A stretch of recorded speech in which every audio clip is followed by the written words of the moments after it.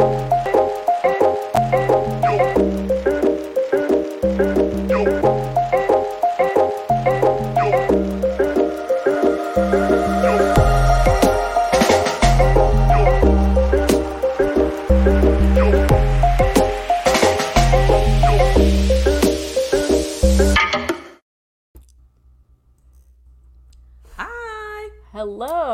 Hi. Welcome to Brave Space Live. I'm Tyshelle. I'm a diversity, equity, and inclusion practitioner and learning consultant, and this is... Got excited there. Tried to jump together. My name is Mel. I am an author and a social ethicist. Yes, so welcome to Brave Space, where we're going to be having tough conversations around anti-oppression and communal healing. And today we're going to be talking about interracial dating. Ooh. I don't know if there was a drum there. Okay, I was like, wait, is there a woohoo drum roll? We gotta. That was a good build-up. Yeah, I felt excited when you said that. Awesome. Let's go. So, after our conversation, we'll talk about what happened this week, and then if we have some time, we'll take some audience questions. And today we have something that we've done a little bit differently. We have our first guest. Yay! So I know, I'm so excited. Our guest is a personal friend of mine. I've done some DEI work with her. She's also a DEI practitioner, but I'll read her bio, her official bio, and we'll bring her on to be a part of all of the conversation for tonight. So Carissa Hyun-hee Casey is an educator, a DEI consultant, a facilitator who works with various organizations to recognize and interrupt individual and systemic oppression.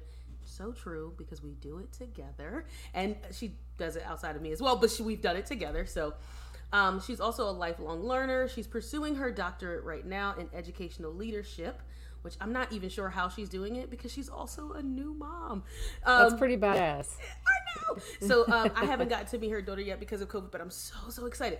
So she's focusing her research around impact and professional development on bias.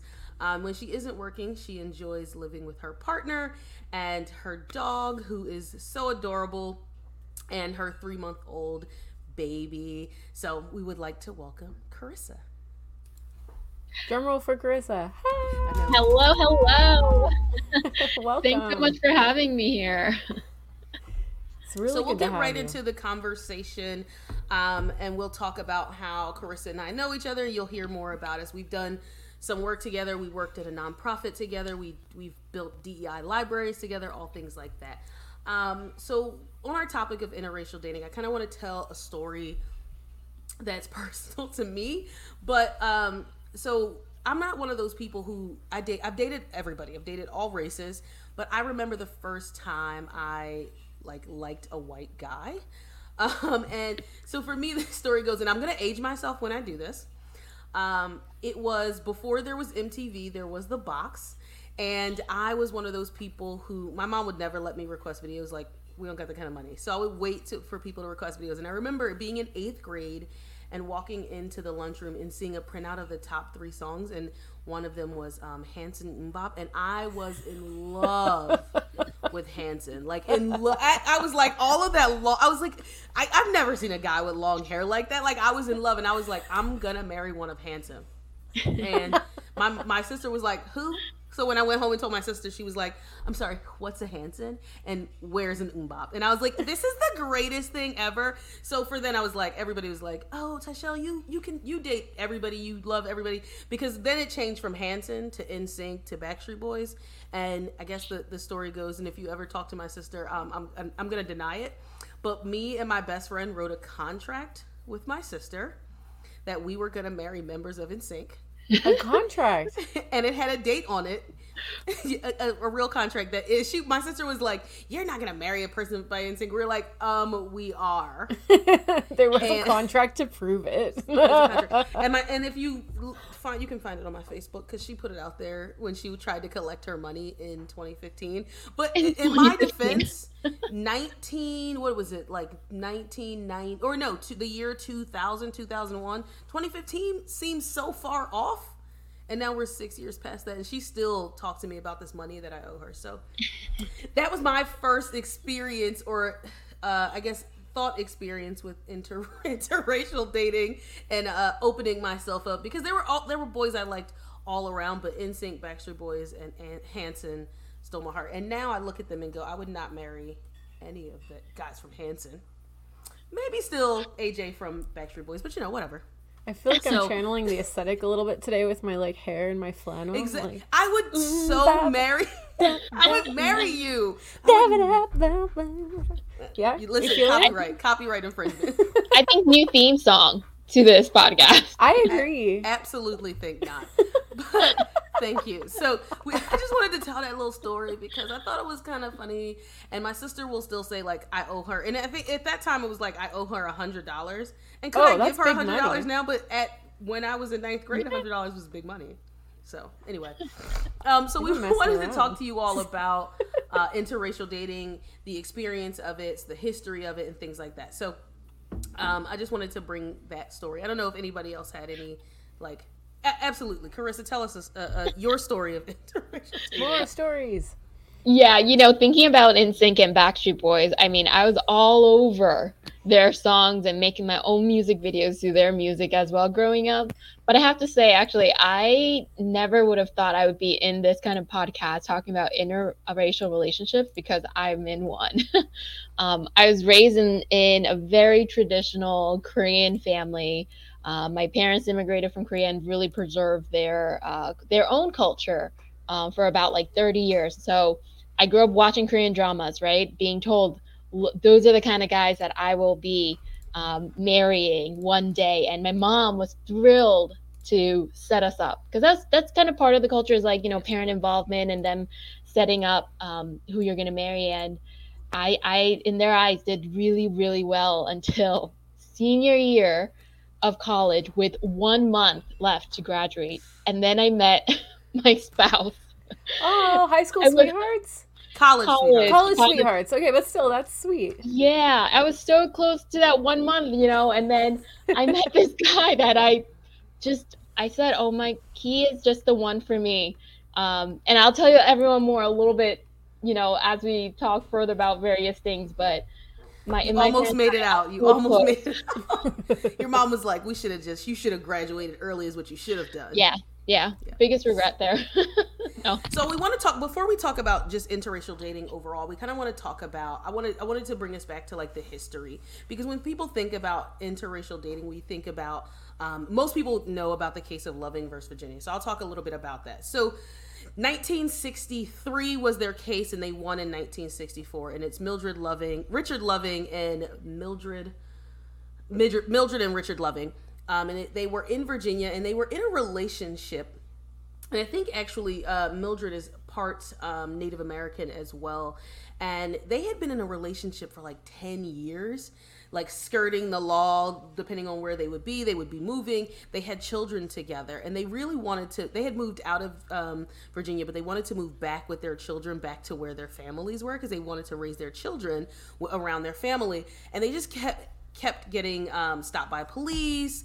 They, in the middle of the night, they got jailed. So they reached out to a white lawyer, and they wanted to talk about, like, we're already a family. It's legal in other states, but that was the federal or the Supreme Court case. But people don't know that miscegenation, which is not being able to marry interracially, is the longest running racial law in history, right? So when we think about racial laws, we think about Jim Crow, we think about all these things, but miscegenation is the longest running racial law, and it ran 300 years, 1664 to 1964. And the reason for it, and everything's wrapped up in racism and patriarchy, but white women were marrying black men. And if you were a white woman and you had land being passed down to you by your family, when you married that black man, it became his land because women were still property. So women were still property. So to break that up, they came up with they had the term white, and they made it so that black and white people could not marry. Now that's in the U.S. because there are other laws in different time frames around the country when it changed. Like London ended chattel slavery before America did. So it's this longest running U.S. racial law, and it's just so interesting because women were property. Our property became a man's property, and now that free black man had property. So to stop that, they enacted, and I'm talking with my hands, enacted the law of miscegenation. So it's the longest running racial law, and I think that's such an interesting point. I don't know if anybody else has anything they wanted to add to that, or things they thought about with that. But I always thought that was such a it's such an interesting case. And I think about it specifically because my mom was born in 1964, so it's not as if it's like interracial dating in the U.S. is so old. It's like it's still fairly new. My mom is 58, 59. She'll be 59 in December. So it's only been 59 years that it's been legal. Not that it hasn't been happening, but that it's been legal. So I think that's such an interesting point when we're talking about it. And to your point, Tayshel, 1964, that's really recent, right? Our parents' generation, my dad actually was 14 at the time, and he came to the US when he was 18. So just 4 years difference there. And the fact that I can't imagine now, right? That I would not be able to marry my current spouse, because really, if you think about it, it's ultimately about that power and money. It was about property. It was about having that power, not even about people, right? So, I mean, not surprising, right? The way that a lot of our policies have been driven in the US historically, but just the recency of it. And, like we know, it doesn't, just because that 1964, yes, it was significant that there were some changes in terms of law, but socially, I mean, for the longest time, not a lot has changed. And I think that's also part of some of the challenges I personally had being in interracial relationships too. Yeah. I'm familiar with the word miscegenation as meaning the mixing of blood or the mixing of genes, right? Yep. And that's doesn't that tie way back into like the one drop rule and all the rules of, people like basically white people thinking that, their blood had like racial inherent like special qualities back to like the days of eugenics, and mixing blood with people of color like depurified the race or made you a race traitor in some capacity. So the property is interesting, the eugenics part is interesting, and there's just like so much here. And that's why it's like so troubling when people because I think a lot of these views are still around, right? And people don't know I think a lot of people in our country don't know this history and how painful this has been for so many folks. And like I've seen some current day anti-vaxxers talk about the fact that they don't want a vaccine because they don't want the mixing of blood, and not realizing what that evokes for so many people. So anyway, wow, there's a lot here. It is, and it's so interesting. And that's kind of, I brought the topic because I am also married to a white guy. Shocker. He does not look like one of the members of NSYNC. Whatever. His high school picture, my best friend did see a picture of my husband from high school, and she was like, he was exactly who you were in love with. I was like, but he didn't look like that when I dated him. He's like the captain of his swim team. But whatever.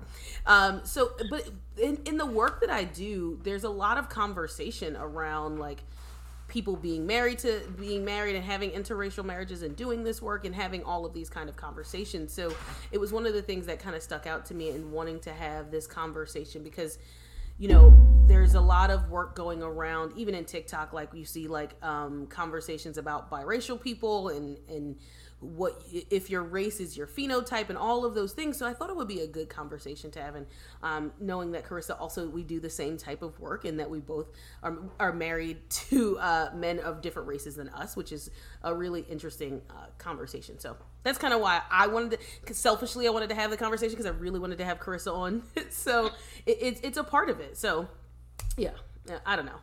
It's one of those things. So one of the things I wanted to at least kind of talk about a little bit before Mel, if you get into any questions, like what it means to be like fetishizing. I think that's a really, really big thing when we're having part of this conversation. And something that my husband and I have had to talk about, right? The fetishizing of, and I think specifically to the fetishizing, the over-sexualization of Black women in general, and then a fetishizing of Asian women. And I know you can speak to that, Carissa, because we've had some of those conversations as well.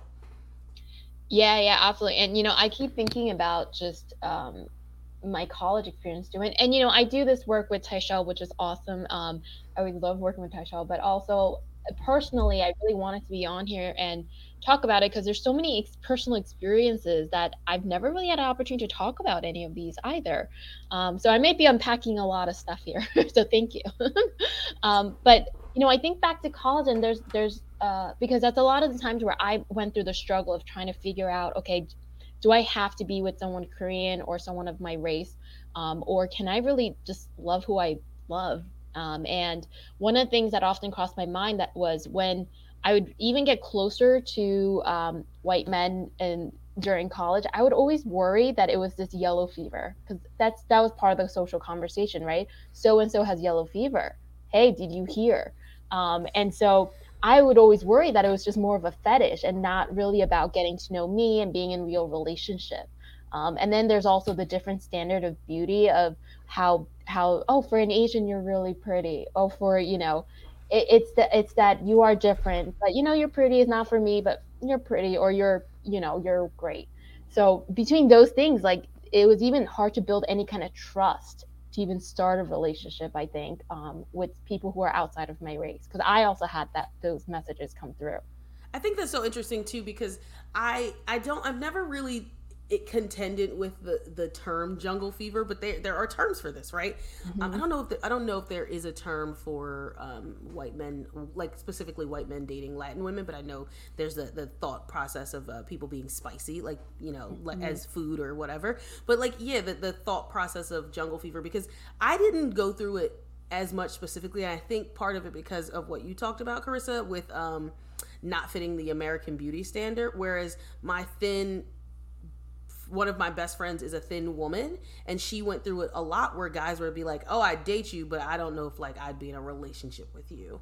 So I kind of like got spared from that, because I was like, because I'm a overweight or bigger black woman, so that it wasn't the same thing. It wasn't like this. And we kind of called it, instead of calling it jungle fever, we kind of like called it hot black girl syndrome. Like, oh, she's a hot black girl. That happened so much in our early 20s, where people were like, oh, they would tell her like, you're so hot, and they wanted to date her. And I'm like, and it kind of turned her off from having interracial relationships. But she's not here, so I don't want to talk to, but she did listen to the first podcast and was like, yeah, I told you. So we were talking about it, but it is. And I think I was spared a little bit by it, but not necessarily completely. Cause I also had a person tell me, I don't know if a white guy's going to want to date you, cause we usually date like thin women. And I was like, okay, like it was a thing. So it is part of the conversation, as well. What does it feel like to be fetishized for your race? I'll let you start with that. I was thinking, where do I start? Right. Well, I mean, I think, like I said before, I think one of the things is trust, right? Just from a basic human to human level, it's hard to make connections because you don't trust.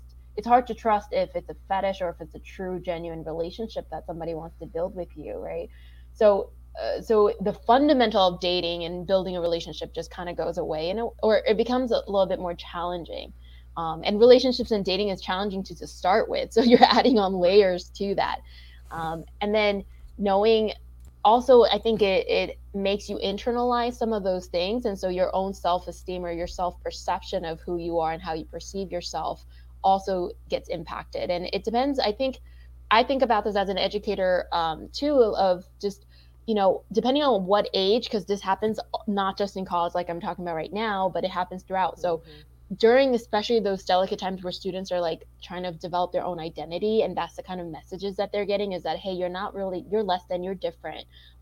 People may not want to really be with you. And I think during those times that has a really severe impact on just confidence and who you are. And there's confusion around who you are, and the fact that you have to fight for who you are because of those kinds of messages that are being sent around.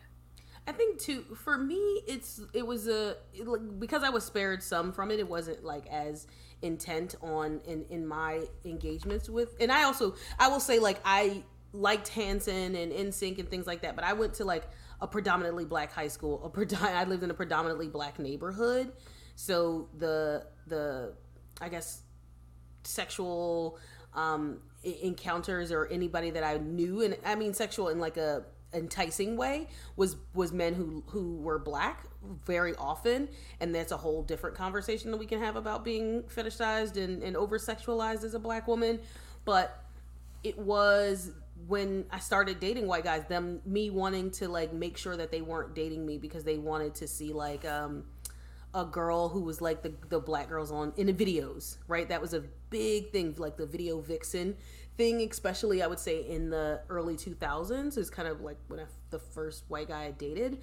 I didn't want to be like, okay, all black people are a monolith and we act like this and we look like this and we talk like this. And that was something that really I was conscious of it when I was dating, just like making sure that it wasn't like, oh, I didn't know you liked these things, or I didn't know you were smart as well, or like dating a black women are being really fetishized for our bodies and being like, oh, black girls have big butts, like that's why I like black girls. Because I remember going out on dates with guys, and I went on a date with a guy on from, I guess it was like OkCupid or something, and he was super handsy, and I was like, no, we're not gonna do this again. Like it's not a thing. So for me, it was kind of it didn't impact my psyche because it wasn't at a young age in that way.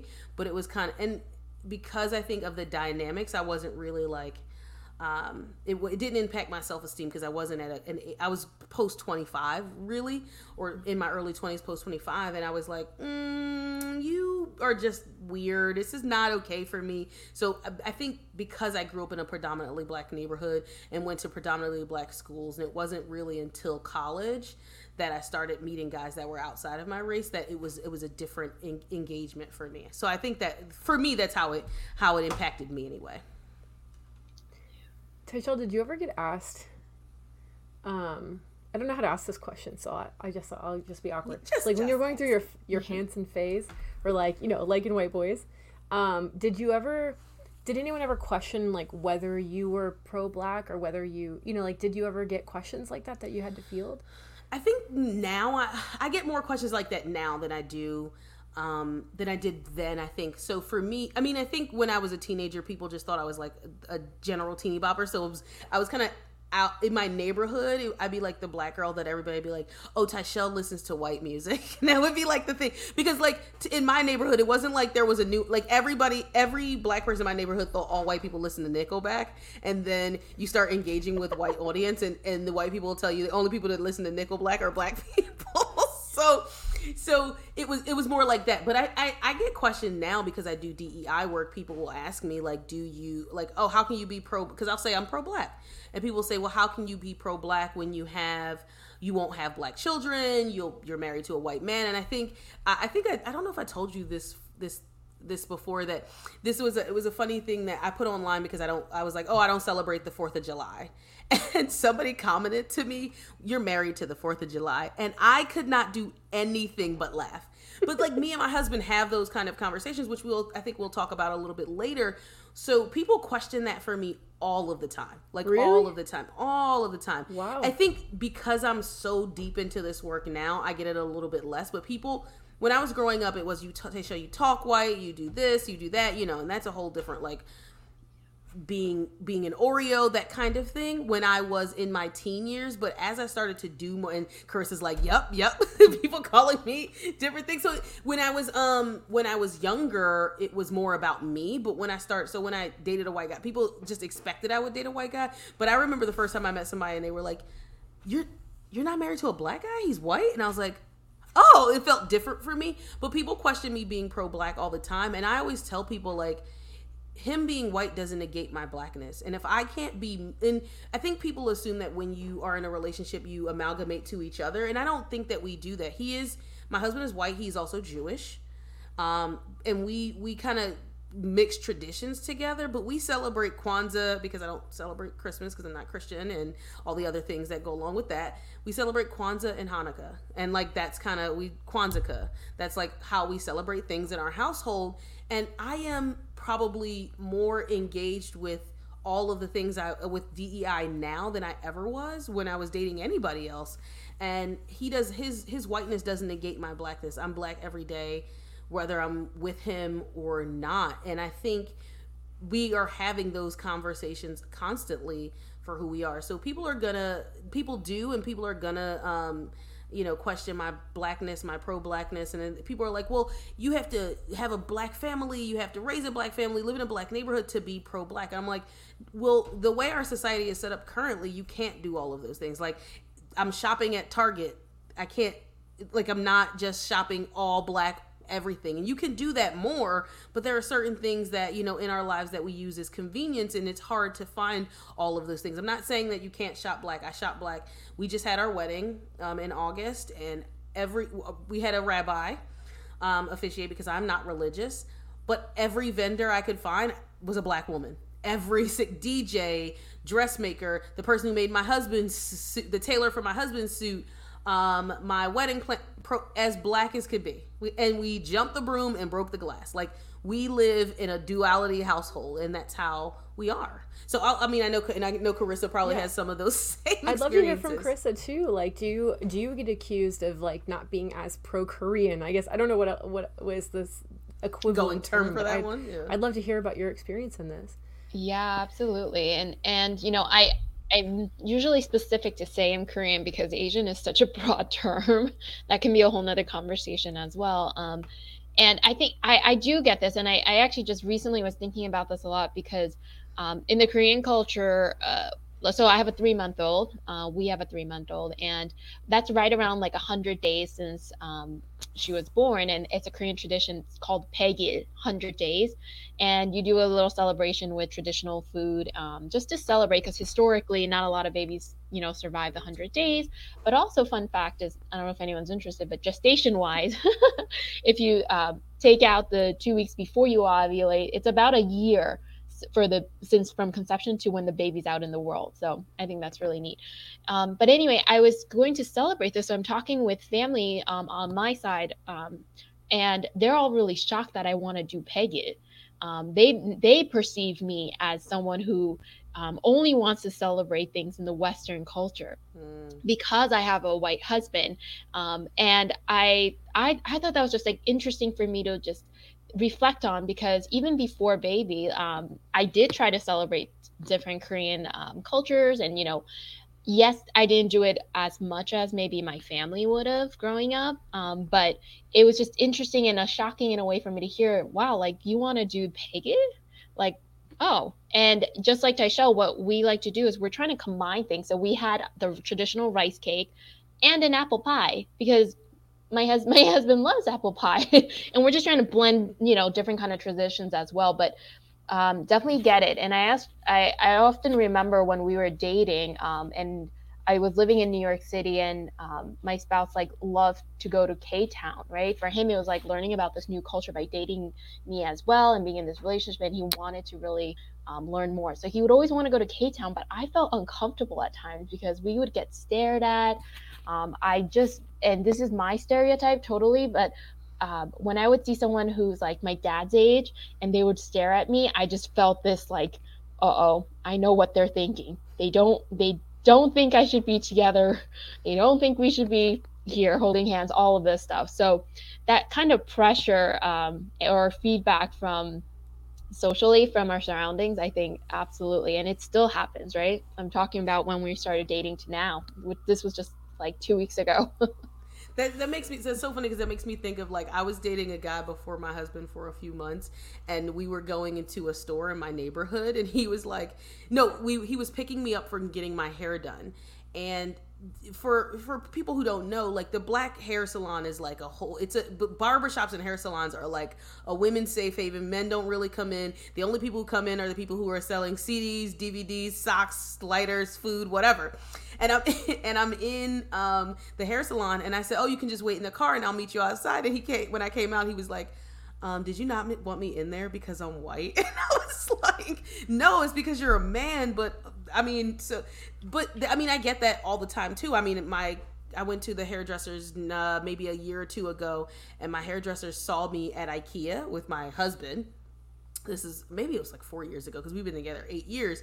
And she was like, oh, you didn't want to speak to me because you were with your white husband? And I was like, no, I just didn't remember your name. Like, she was the salon owner, and I was like, I just didn't remember her name. But she thought it was because I was white, and he was white. And I'm like, No, I don't think that I'm better than you because he's just white. And I think that's just such the build up in people's heads. But they're so, people, when I first started dating my husband, I was like, are people looking at us? Are people looking at us? Sometimes people would look at us. Sometimes people would stop us on the street and say certain things. And I've had people say lots of different things, but it builds up in your head and you're like, okay, like just be quiet. Just keep your head down. Like don't look anybody in the eye. And if you do, just don't say anything because it could be a thing, but it is so like it makes you insecure because you think about it so often until you get to a point where you're not necessarily thinking about, or you go somewhere new and then it happens all over again. It's kind of like coming out, but not coming out. Right. So I lived briefly in Chattanooga, Tennessee, and I know like every city in the country, basically, we're still a very segregated place. We're still a very segregated nation. But I like to sing some jazz and some music, and the drummer that I was playing with, he was a black man married to a white woman, and we had a conversation around how hard it was for them to find spaces where they felt like they could be comfortable as an interracial couple because the space itself was very interracial. One of the only spaces in this little jazz club called the Barking Legs Theater, it's this like very hole in the wall place. One of the only spaces in the whole city that was like you actually saw people from different races hanging out with each other. It's very strange. And I think this happens a lot of places. But yeah, it was interesting. And I also, had another couple friend who got married. I actually got to officiate their wedding, which was awesome. But they were saying, and they were, like young, like late 20s, early 30s. And they were saying that they had been together since high school. They were saying that they had horrible things. People said horrible things about them. So this is current day. I think it's like important to remember this stuff is happening now, right? It's easy to think of it as like something our grandparents had to deal with, but as you both can attest, and as I'm sure other people watching this can attest, like this is here and now. People still think that this shouldn't happen. That interracial relationship shouldn't happen. That's amazing. Yeah. I don't want to, and I want to make a caveat. I want to kind of go back a little bit. I don't want people to think that like dating interracially is like coming out, but it is this like you do have to tell people, and it becomes this thing where every time you bring your spouse somewhere, people have thoughts about who you are and what's happening. And I remember being in college when I think it was a guy I was dating, and somebody was like, "Oh, you like white guys? Do you like him? Do you like him? Do you like him?" Which is something that LGBTQ people say that they go through as well. Well, they'll be like, oh, I'm gay, and they'll be like, oh, do you like this man, this man, this man? It's like, no, I still have a type, I still have standards, I still have people that I want. Like, I don't think every white guy is cute, you know what I mean? So I don't want to akin it to like the painful process of coming out, but it does to some degree sometimes mirror it in certain ways where you have to like introduce them, you have to tell them about them, and then especially I would say in my line of work, and probably even Carissa's line of work, that we have to like preface it like my husband's white, but like he knows. Like, and look, we have these conversations, so it's not just he's some, when I go home, I take off my DEI or I take off my blackness, and I'm just like with my white husband enjoying myself. It's like, no, I'm still black at home too. And if we weren't having these conversations, I wouldn't be able to be married to him, right? Like that's kind of. I 100% agree. And I know Tyshell and I have talked about this, right? The amount of conversations we have at home with our spouses about everything related to DI. I mean, we have to, that's the life, right? And I also find that it's this, even when we meet because we just moved to a new state and we're starting to meet new people here too, though it's hard with COVID, but it's almost like you have to feel it out again and see if like we're willing to be friends with people who can have these conversations as well, because there's no denying, like, you know what, things are constantly happening that really just is been for centuries an issue around race, right? If our friends can't have conversations around this as well and recognize our reality, we're not real friends then, right? So it's we need to be able to have these conversations. But because of that too, I think there's this period where when my husband and I, we meet new people, we go through this like carefully having conversation with them to gauge how much they're willing to talk or understand. So it adds a different layer to it. It's not that it's not doable or it's not, but I think that it adds a different dynamic to it. Absolutely. I think about that too when we're thinking about like having children, right? And I know you just said you just had a baby. So people, I mean, I have to like engage with, especially people of color for me, in that I married a white man so I could have biracial babies. And I'm like, so like when people will meet us and say, "Oh my God, your babies are gonna be so cute," and I'm like, "I know, aren't I so cute?" Like because I know often they're saying it because there's this fetishization of biracial people looking a certain way, and they'll be like, "Oh my God, your baby's gonna be so cute." I'm like, "I know, their baby's mom is so cute," so I have to like follow it up by that because I don't want to tell people in the world like, "Yeah, my baby's gonna be ugly," like I don't want to do that, so I have to be like, my baby's not just gonna be cute because it's a partly white baby, because you also don't know what your child's gonna look like. So, and you know, there are things that, I mean, I'm married to him, so there are certain things I want my child to have of his. Like, I want the baby to have my eyesight, because you see, I'm the only person here without glasses on right now. I wanted to feel apart, so I did bring my glasses with me. These are my blue light glasses. But, like, my husband wears glasses, so I'd like them to have that. But, you know, my husband has really strong nails, so I'd like them to have that. But I'm not thinking, like, I want the baby to have your skin tone. And it's just, like, you know... Ugh. So that becomes a part of it as well. When you're having children or thinking about having children, people want to celebrate that because that's the other part of it. People feeling weird about going places because you don't want to be judged, but then also being fetishized by other people, like, "Oh, you married a white man, that's so great for you." And or like people thinking I married my husband because of his money. And I'm like, when I met him, he was driving a 1998 Nissan Sentra. He was not pushing in the lap of luxury. And also he had that car since high school and had rust spots in it. So I didn't marry this man for his money, and he's a PhD student, so you know that's not a lucrative career, and I had the more advanced degree because he was a PhD student. So it's not as if I was marrying him for something, but people think that. So it is part of it. I know, Carissa, that's probably something that you've experienced as well. Yeah, it's so interesting, all those messages that you get and how that kind of also influences later in life for you. Yeah. I think I used to get that I still get it all the time, is, you know, you have such cute babies, you're gonna have such cute babies. And I remember all throughout college that used to be actually kind of a joke within the friend group too, of like, "Oh yeah, you know, well, Carissa is gonna definitely too bad she wants to marry a Korean because she would have really cute babies." And then I did meet a white guy and have really cute baby. But that's not because it's not because of anything else beyond that. She is just cute for who she is.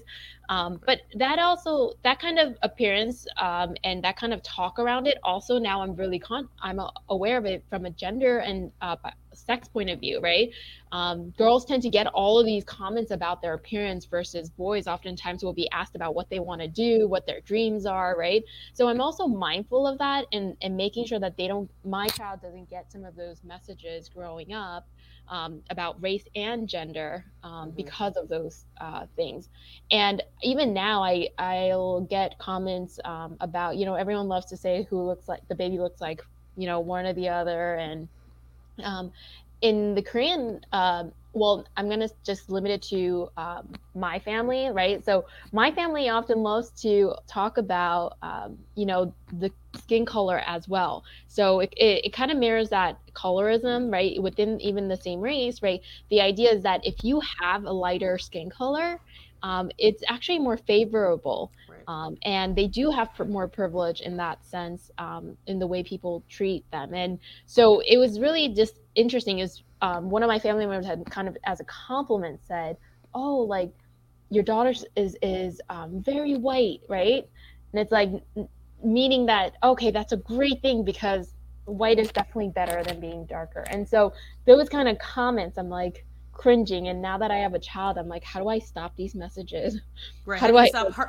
And then once she gets old enough that people can say them to her and she understands them, how do you not help her not internalize them? Me and my husband have had specific conversations around that, in that start saying now, like, how beautiful I am, so that when we have, and not saying it now, he says it to me now, but like when we have children, making sure that we both say like, "Oh, mommy's so beautiful and baby's so beautiful," because we don't want my child to think that dark skin is not beautiful. Like I don't want them to think, oh, I'm biracial and I'm so exotic, and to like internalize that exoticism for themselves, or that their hair is going to be big, because you never know. Like there are biracial children who have completely straight hair. I'm say biracial mixed with black, who have completely straight hair and look white, what we call white passing. But are they better than, you know, a darker skin? Because there are also biracial children that are mixed with black that you can't tell that they're white and they look black. So it's a toss up. It's hard. Yeah, and I think that's one of the things that's kind of interesting is, right, children will change, especially by multiracial children. Biracial children will change as they grow up, right? And at one point they may be white passing, in this case, or like my daughter at times may look more Asian. So depending on those different appearances too, like managing and helping to support her to be able to be comfortable in both of those different identities, Right. is definitely an area where we're having so much conversation around that as well right now. You were about to ask a question. Go ahead. What do you both think about the term passing? And I've heard a few activists in different arenas talk about how problematic that term is. And I honestly wonder what you think.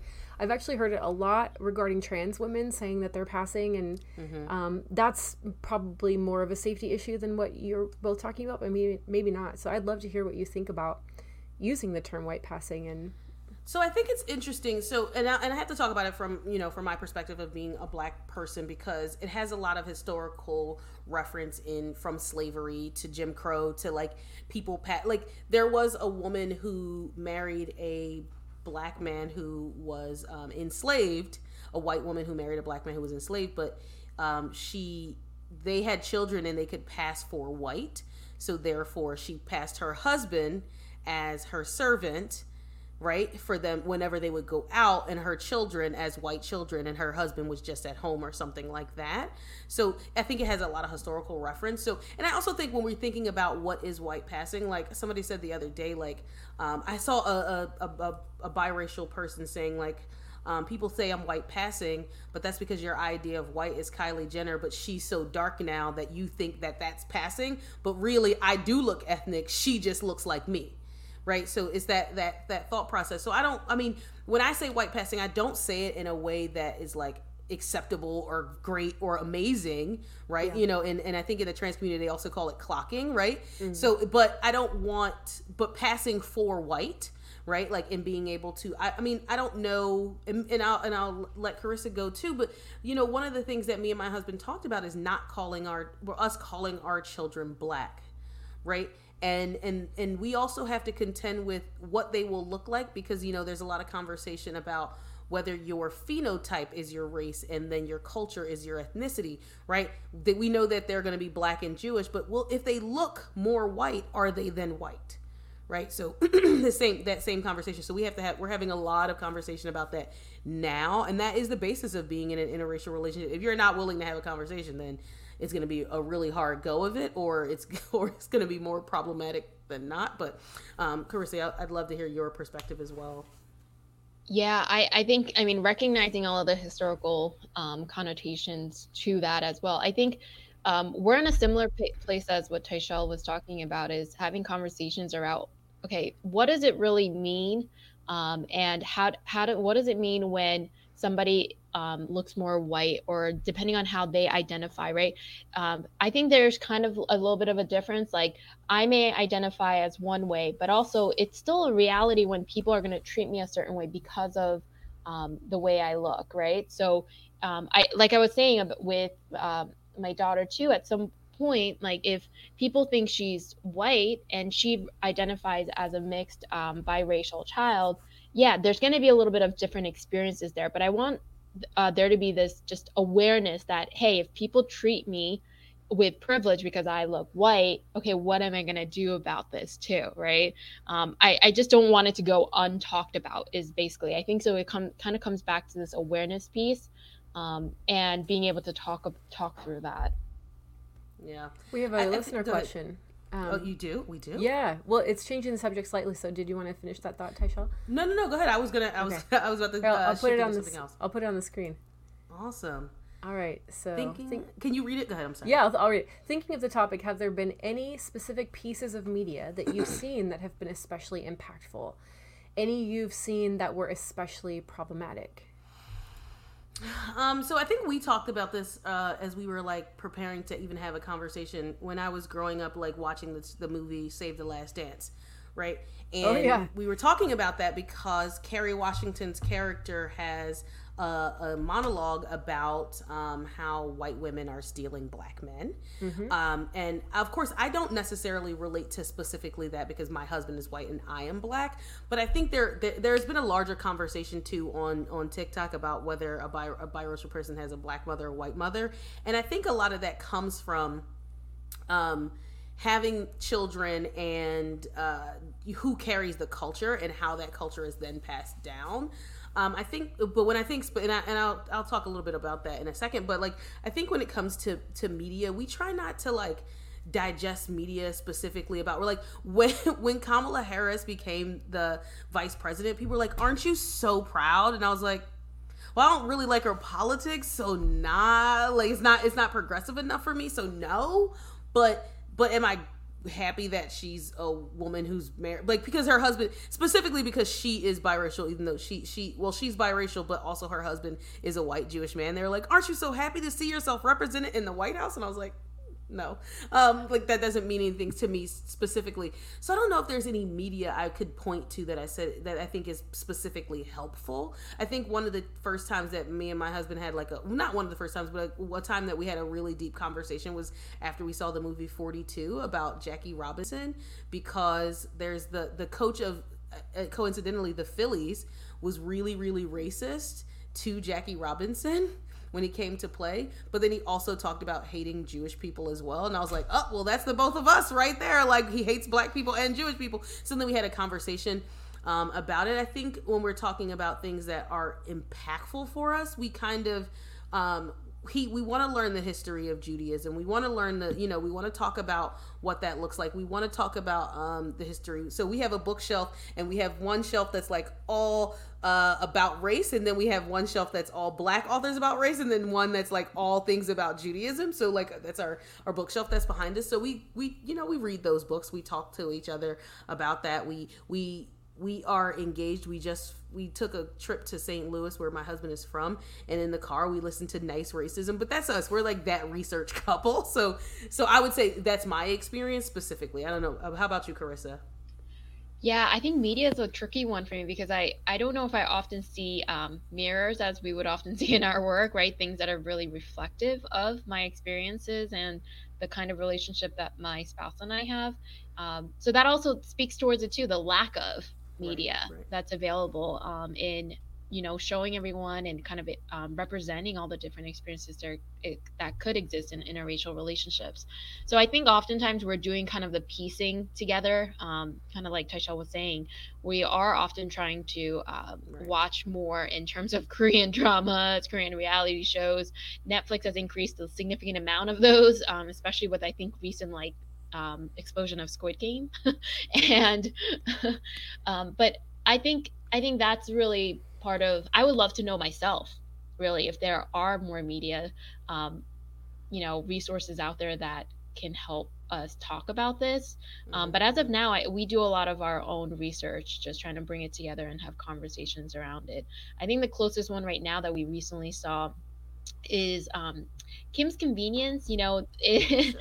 It's pretty lighthearted as well, but not necessarily interracial dating specifically, but a little bit. There is a character in there, the brother, whose name is Chong, who is in a relationship with a white partner, and just some of the kinds of language barrier, or even just like customs of complimenting when the mom cooks something. There's different things like that kind of shows the reality of it, but also that's just one. Right. I think that's what's problematic, is that there is that lack of.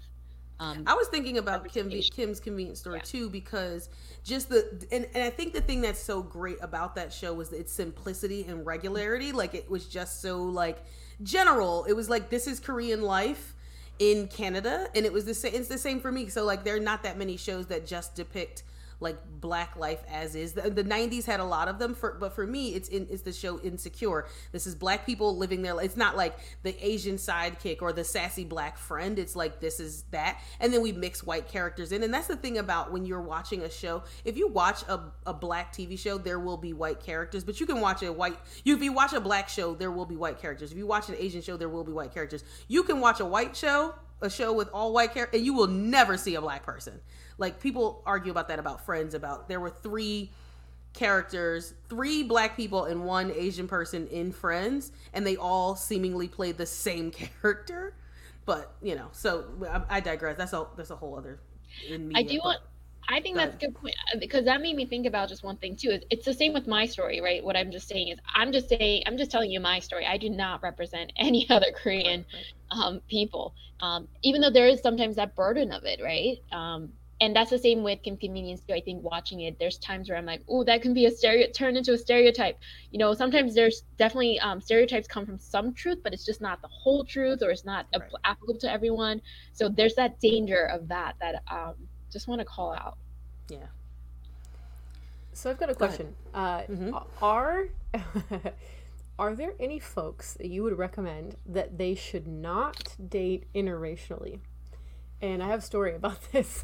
So tell us your story, and then as we try to form our answers around that. Yeah, so I'm very curious to hear what you all think. So I got divorced in grad school. Sad, very, very sad story. We need a bottle of wine to discuss, but I'm fine now. Don't worry. Remarried, very happy.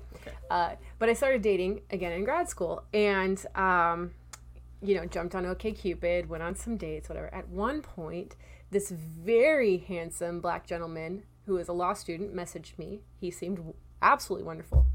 I was at a point in grad school where I was waking up for kind of the first time to a lot of my, like internalized white supremacy, for lack of a better term. And I was so scared to do further damage to a partner by like having half-baked racial consciousness that I just didn't message this guy back. And then I got worried that I was being racist for not messaging him back, and like, oh, am I racist for not being into dating a Black guy? But there's a reason I don't want to date a Black guy, because I'm still learning a lot about this stuff, and I don't want to do more damage. So it was like this whole, like, I got agonized over this, and I ended up just not messaging him, and then I felt bad. But anyway, I took myself out of the fray in that particular story at that time in my life. But yeah, so given that, what would you have said to me at that point if you could say? Should I have just gone for it anyway? I don't know. Maybe life could have been different. Maybe not. Maybe you didn't for a reason, but yeah. I don't know. Did you want to jump on that question, Carissa, or do you want me to start? Go ahead first. So one of the things I think, and this is something that I'm sure Carissa will agree with, if you are not ready to have conversations about race and have your whiteness challenged, you shouldn't be in a relationship, in an interracial relationship, because it is a constant conversation. But it's the same thing. Like, I think as we are challenging not only white supremacy, and we're also challenging the patriarchy, if you're going to be in a heterosexual relationship as a woman with a man, he has to be ready to have, like, just because you're in a politicians use this all the time, like, oh, I'm not, misogynistic, I'm married to, and I have daughters, and you're like, that's not how that works. So you have to be ready to have those things challenged. We constantly have conversations about race. We have conversations about gender, but we're having conversations about race all of the time. Like, I'll give my husband a book. We'll read it. He has to be engaged in this conversation, and probably more than the average person because I do DEI work. But I wouldn't recommend it for a person who is in the stage of fetishism, which happens. I'm not going to say it happens with all, but there's a lot of white women who fetishize Black men and don't even know that that's what's happening. Yeah. Right. They'll be like, he's so gorgeous, or he has a big, whatever. And they're not, and men often, because they lean into patriarchy, think that they're just they love being, enamored by women, that they think it's great. But I had a conversation with one of our producers as we were talking about interracial dating like a couple years ago, and there was an interracial couple, a white woman and a Black man, and we were just like, and white women need to know. And this white girl got up and was like, because her husband was Black, but I'm I'm not saying that at that point you should be like, well, we should have some of these conversations. But the same people who shouldn't date interracially probably shouldn't have like transracial adoption, because you have to know and be ready to learn and be ready to engage. It's so much, because he needs to know that the things that I go through, but then also not know that he can't be like taking them on. Because one of the things that I see so often in this work is white people say, I really am doing DEI, or they'll say, I'm passionate about DEI work because my husband's black. But what about all the other people that are not your husband, right? Or your cousin's black, or your whatever. And it's that same thing. Like, you have to be ready to have conversations and have your view challenged. And the people who are not ready for that should not be dating interracially. I don't know, Carissa, what do you say to that? Yeah, I had a lot of thoughts around, and I'm thinking about it from a family point of view as well. Just thinking, because I remember early on, and I was joking before when I was saying my parents love my spouse more than me right now, for sure. And if, I think knowing that my family was having a hard time processing it for themselves, and we went through years of like, talking, not talking, because I was dating interracially. And I think if you also have a family dynamic like that, you might just want to, I don't know about should or should not. I think it's like really thinking about, are you going to be able to have some of those conversations? And there's hurt that comes along with a lot of times when your family members are not accepting of the person that you love, right? And so how are you going to repair and restore that kind of relationship in the long run? So if you're not, I would say you have to be ready for that. So like Taisel saying, you have to have conversations. So you have to know if you're going to be ready for those conversations, if you want to maintain and still have relationship with people, who you're close with. And I think I wouldn't have been able to do any of this or be still in this relationship if my partner wasn't open to those conversations.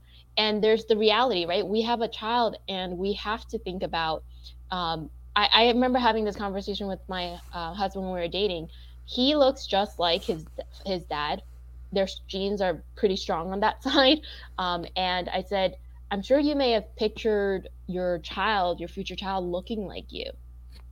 Your child's not going to look like you, right?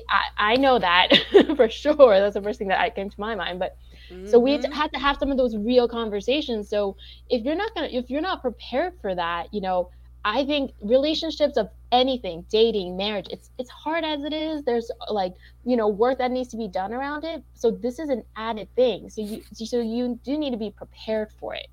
I think is what I would say. It's so funny because I didn't even get into the family aspect of it. Now, my family wasn't like against me dating. My mom knew I liked white guys from the Hanson, right? Like, so she was like, and it also, right. And it also kind of like, my mom was like, it steered away from the boys in my neighborhood. So she was like, my daughter's not dating that. She likes NSYNC. So that was like a thing she would say. But my mom also loves my husband. Like, he said to her, because Yom Kippur just passed, and it's like, you do atonement. He said, oh, have I transgressed against you? And she brings that up in conversations like a month later. She's like, Ben asked me if I transgressed against him, and I was like, okay, Mom, like, relax. I was like, he didn't just, okay. I let her have it.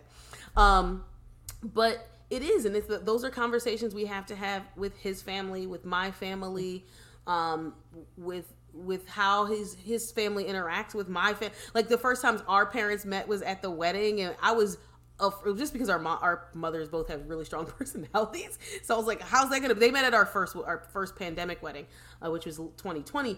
But just if they say you marry a family, but are you willing to give up your family if something happens, right? And Carissa, we had that same exact conversation about having children. I think we were like laying in bed one day, and I was like, are you gonna be okay if your children look black and they don't look like you? And he was like, yeah, like, I wouldn't marry a black woman if I wasn't okay. I was like, but like, you're gonna have a child, and you're gonna be walking, you and your white self gonna be walking with this brown baby. And I was like, there's a lot of conversation for me on my side, because people may see me and think I'm my child's nanny, right? They're gonna think they can think you're an au pair, right? Like, and you're like, I'm actually not. Like, this is my child.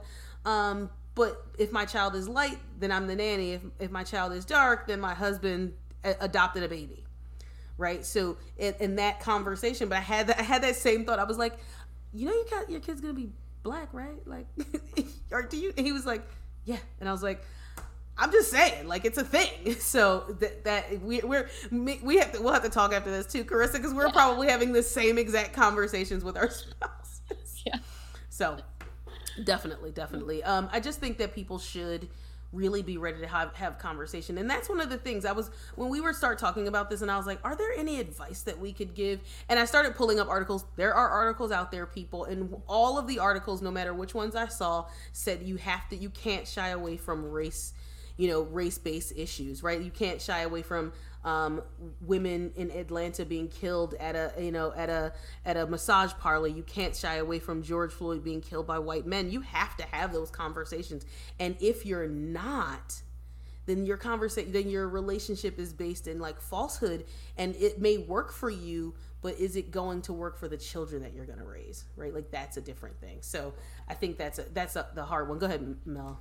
Well, it's amazing talking, like, whenever I post like a, anti-racist thing on TikTok or social media or something, so I will invariably get a dozen or so people, white folks, jumping on there saying, I can't possibly be racist. I don't want to talk about this. We should just have color blindness because I have a spouse of color.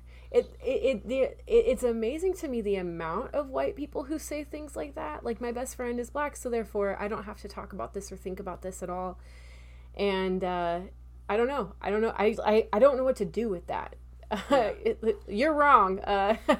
No, And, I mean, I recently had a conversation about that too, and I know we'll have to table that conversation for a different one when we're talking about. Today, I was actually talking to somebody about racial identity development, and there's an actual like process for it for BIPOC folks, because we have to have a racial identity development, and for white folks. And there are people of color who want to be white, right? That want to align themselves with whiteness. We can see that there are people like Candace Owens out there. There are people who have these who live in that, and they're just like, and sometimes you will also hear white people say, like, my friend said I'm not racist because, and my friend lets me say the N-word, and I'm like, oh, your friend needs some help. Send them to me too. Send them to me too. So it is really, really hard in having some of those conversations. I know we've reached some time too.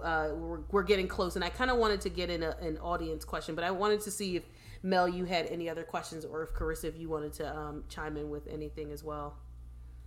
It's okay, Mel. Go ahead with the questions. I think my last question was, and this is something we wanted to talk about when we were planning the show, is like, any last advice for doing doing anti-racism work while dating interracially. And we talked a little bit about having these difficult conversations. It also brings to mind things we've talked about in the past. Not expecting, if you're, like, for example, if you're a white person dating a person of color, don't rely on that person to educate you constantly. Then you're like taking advantage of their time and effort, when you could be educating yourself. So that seems like another big thing we should definitely mention too. I think too. So I'll say one of the first disagreements that my husband and I had when we first started dating, and this is his racial identity development and his awakening before 2020. Thank goodness, because I'm not sick of hearing people say 2020 was their racial awakening. It's just becoming really old really fast. Like, racism was happening before then. But he said to me, this was 2013. He said, well, things are better. And I was like, no, they're not. They're just different. He was like, no, but they're better. And I was like, no, they're not. They're just different. And he was like convinced that they were better and upset that I was telling him otherwise. And because my husband is a researcher by nature, he came back, like, we had he left, we were dating, so he went home. This was a conversation we were having while we were out.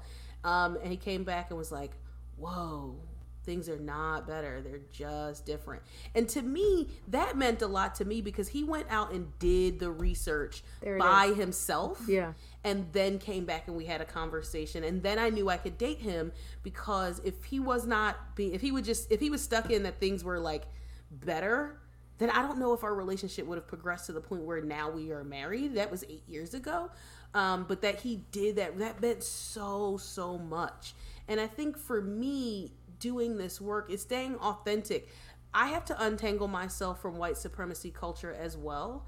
And and I stop people. And one of those things I was saying earlier, when people say, oh, your child's gonna be pretty because they're biracial, no, I stop people and let them know that that's not the goal, that's not the ideal. So I do the same thing with, oh, you're gonna, make a lot of money, or your husband, or you, like my last name, I took his last name but I hyphenated because I am still me in our marriage as well. But like, I don't think that I'm better because I married a white man. Like, if anything, he's better because he married me, a woman. Like, men do better when they marry women. Well, men who marry women do better health wise. But I like make sure that I'm staying grounded, and I don't think it's as hard now because so much is happening in our stratosphere around race that I have to stay grounded. But I don't want to be connected to him because of his whiteness. I want to be connected to him because of his personhood, and I think that pulls away from the fetishism of any person. Like, oh, I want to marry a tall white man, and he's gonna be so, I don't know, Prince Charming, or I don't know, a pilgrim, or whatever. I don't know, anybody. But like, that's not like a thing. Who fantasizes about marrying pilgrims? What? I don't know, but like, what is it? Like, there's like a I don't know, maybe not. I don't know. I don't think about pilgrims. I'm just saying. The tall pointy hats and the stern looks. I cannot wait to marry a I'm sorry, that was weird. Baby. Anyway, Carissa. I don't know if I can have the same train of thought after that one. Anything that you have to stay into about doing DEI work and being married, like pilgrim. Sorry. I kept thinking about, there's times where I feel really exhausted doing the work and tired, and the fact that I have a partner, and the reason why I did fall for this, well, not fall, but like why I really engaged with my partner as my life partner, is because I just saw him as a person who really genuinely was open to learning and growing with me, and not just, like as partners in life. And so anytime I feel exhausted, I know that he's someone who I can talk to and really try to decompress by processing what might have happened. And he does the same thing where he'll go and research things. One thing that's really been helpful for me in doing the work is we've had intentional conversations around him stepping up and saying things instead of me, right? And there's also the family dynamic again of sometimes coming from him, it comes differently. A, because he's a white male, and B, because like he might have a different family dynamic structure within his family than me trying to say something. So we've talked about, I think some of those intentional conversations is what's important. And I needed to come up with the courage to do that too, because growing up, I totally internalized actually a lot of the dominant culture. So I totally said, hey, no, I don't know if there's white privilege. Like if you asked me as a high school student or younger, I wouldn't have been talking about some of these systemic oppressions. So, like I need that courage. I needed that courage to step up and talk about it, but I also needed a partner who can do that. And I think that's what keeps me going too, is like knowing that there's people also like Tyshell that I can talk to. Mm-hmm. Just that kind of network and social connection is, I think, important in doing any of this work, and for all of us. It's not just for people BIPOC, right? It's white people benefit from and need to do this work. Absolutely. It's not and it is, I think, too, like also knowing to like not surround yourself with just other white people. Like that can be exhausting in itself as well, because then you're constantly, having to learn and teach and things like that, or not learn but teach. And that's the thing, my husband gets chances to spend his white privilege. Like I told him, like when we have a baby, like you need to be like, because of Black maternal health issues, you need to be advocating for me when I am when I am like, use that. He's like, absolutely. So we have a plan for like being able to address doctors, and fortunately his mother's a physician. So we talk about all of those things as well, but we need to be having those conversations, right? Because it's really, really important. So I wanted to get to an audience question. I know Mel's a better out loud reader because she's an author. So if you're willing to, and I think it's under our segment. I'll show it here. Oh, good. It's not showing the whole thing, but I can still read it. Okay, so here's the first part. Wait, hold on. This is in 3 parts. Yeah, it's a long question. I think it was somebody. Here we go. Yes. Okay. When I mention to people that my children are Black, many white people will try to correct me and say that they are mixed. when they say this, it really bothers me. If these white folks had no clue who my kids, if these white folks, I'm not doing a great job of this, but and I gave you props before you did. I'm sorry. If these white folks had no clue who my kids were or who the parents were and saw my kids walking down the street, they'd say those are black kids. I feel as if these white people get offended if I or my kids don't honor the white quote unquote presence within my kids. Whoa, that's a really interesting way to say it. My kids identify as black, so I call them black. My question is, where's the rest of this? I'll just read it. Let's see. Here we go. My question is, what's wrong with my children identifying as being black, even if their mother, me, is white?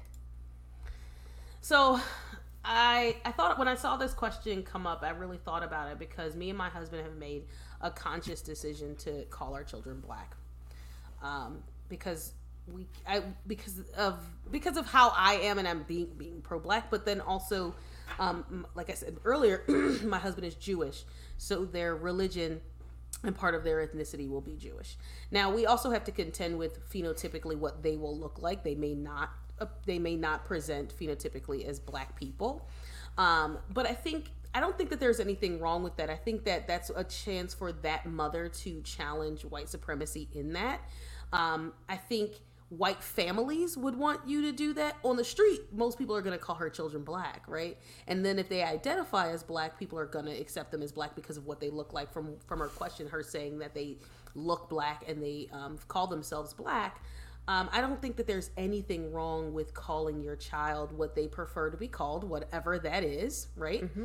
I think that's the first thing as a parent. Like Carissa and I have had questions, and of course, because she has a child already, we've not had questions, we had conversations about you get to be a vessel for your child to get here as a mother, but then you also get to be a steward, right? A shepherd of them, but they are going to be whatever your creator or universe has allowed them to be. You're just going to be here to show them the way and for them to teach them to be the most authentic them.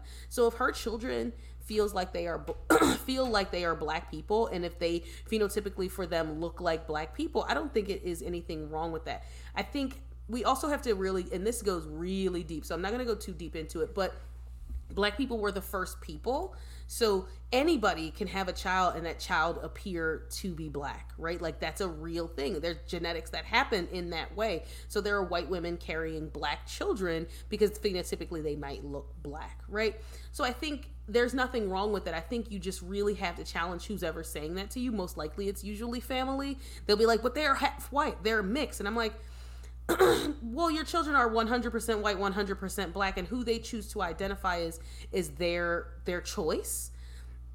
And that doesn't stop them from being part of your family as well. But why can't you just have black people in your family? Why can't you just be okay with them being black people? So I think that mom is doing the right thing by honoring what her children want to be called and how they see themselves. And it sounds like she does not have a problem with them being black. She doesn't not feel a part of them, or that they are a part of her, even though she is white. And I think when we're talking about that, we also have to then unpack whiteness and say what is white, or what is, and because like, what is her family heritage? Is it Irish? Is it Italian? Thinking about like that. And what is whiteness? Whiteness was made to exclude other people, right? As a term. They're white. They have white blood. And it's like, well, okay, what does that mean?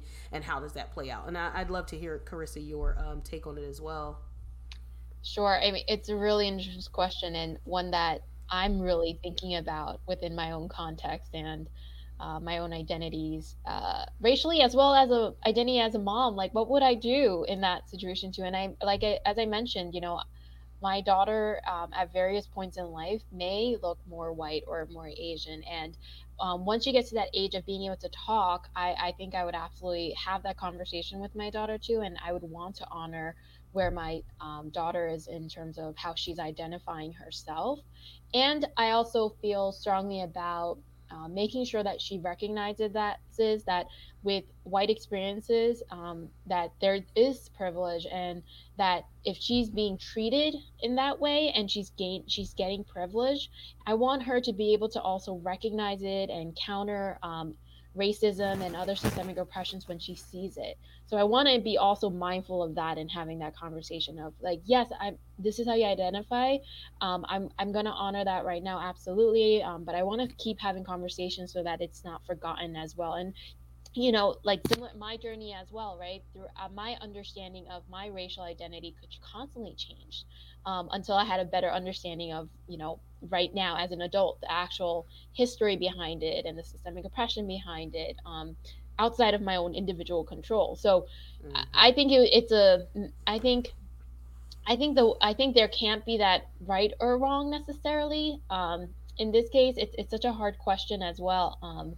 And I think there's a matter of the kids being confused. So we also, I think, have to be mindful of where they are in that journey, and just meet them where they are too, knowing that we can continue conversations later on so that hopefully they have other awarenesses that kind of help them better understand the context of it. I think about that because I think too, like, I want to. Me and my husband have had the conversation of calling or of saying our children are black and that they're Jewish, but who knows who they decide to be, right? Like, what if they don't have a religion? What if they don't identify with that? Being able to honor that for who they are. But if her children have decided to say this, like, being able to embrace their cultures, right? Because it's we think I want to be able to focus a lot on culture, right? Like, hopefully we'll get there. The rest of the world will get there. Hopefully inside of my house we get there a little bit quicker because we're there and we're having those conversations that we want the world to be having. That they are not like wanting to present their privilege first. It's going to be a lot harder because the adjacency to whiteness for blackness is completely different. Like, if we're looking at whiteness and what's adjacent to whiteness, conditionally or whatever, black people are not there, right? And I'd want them not to be like, well, there's no white privilege.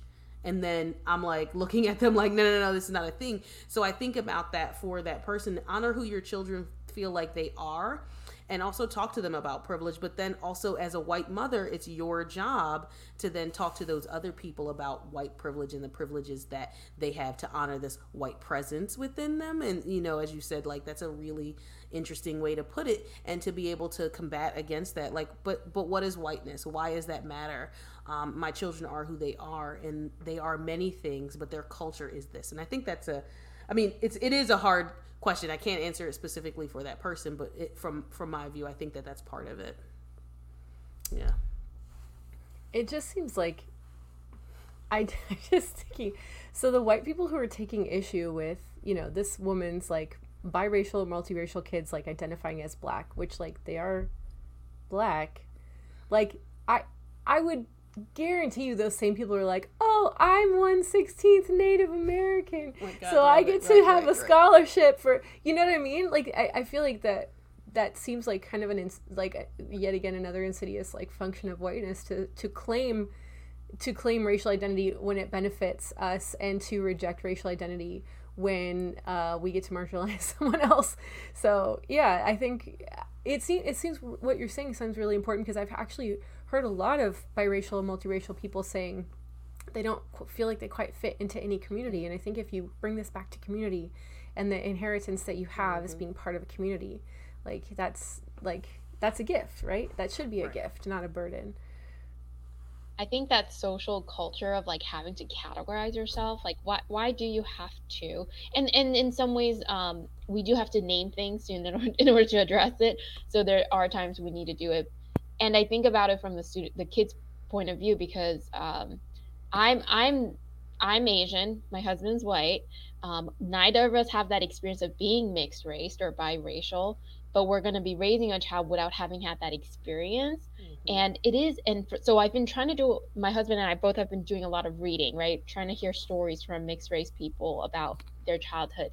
And the biggest theme that we keep seeing is confusion, right? Because just as Mel, you said, where I'm not like quite like my mom, I'm not quite like my dad, or I'm not like my other mom, or I'm not like, like, it's just this confusion of trying to have to figure out why I have to like indicate where I am. I'm developing my identity as is, and it's confusing as it is, but it's interesting that we also in a way try to have our kids have to identify at certain points.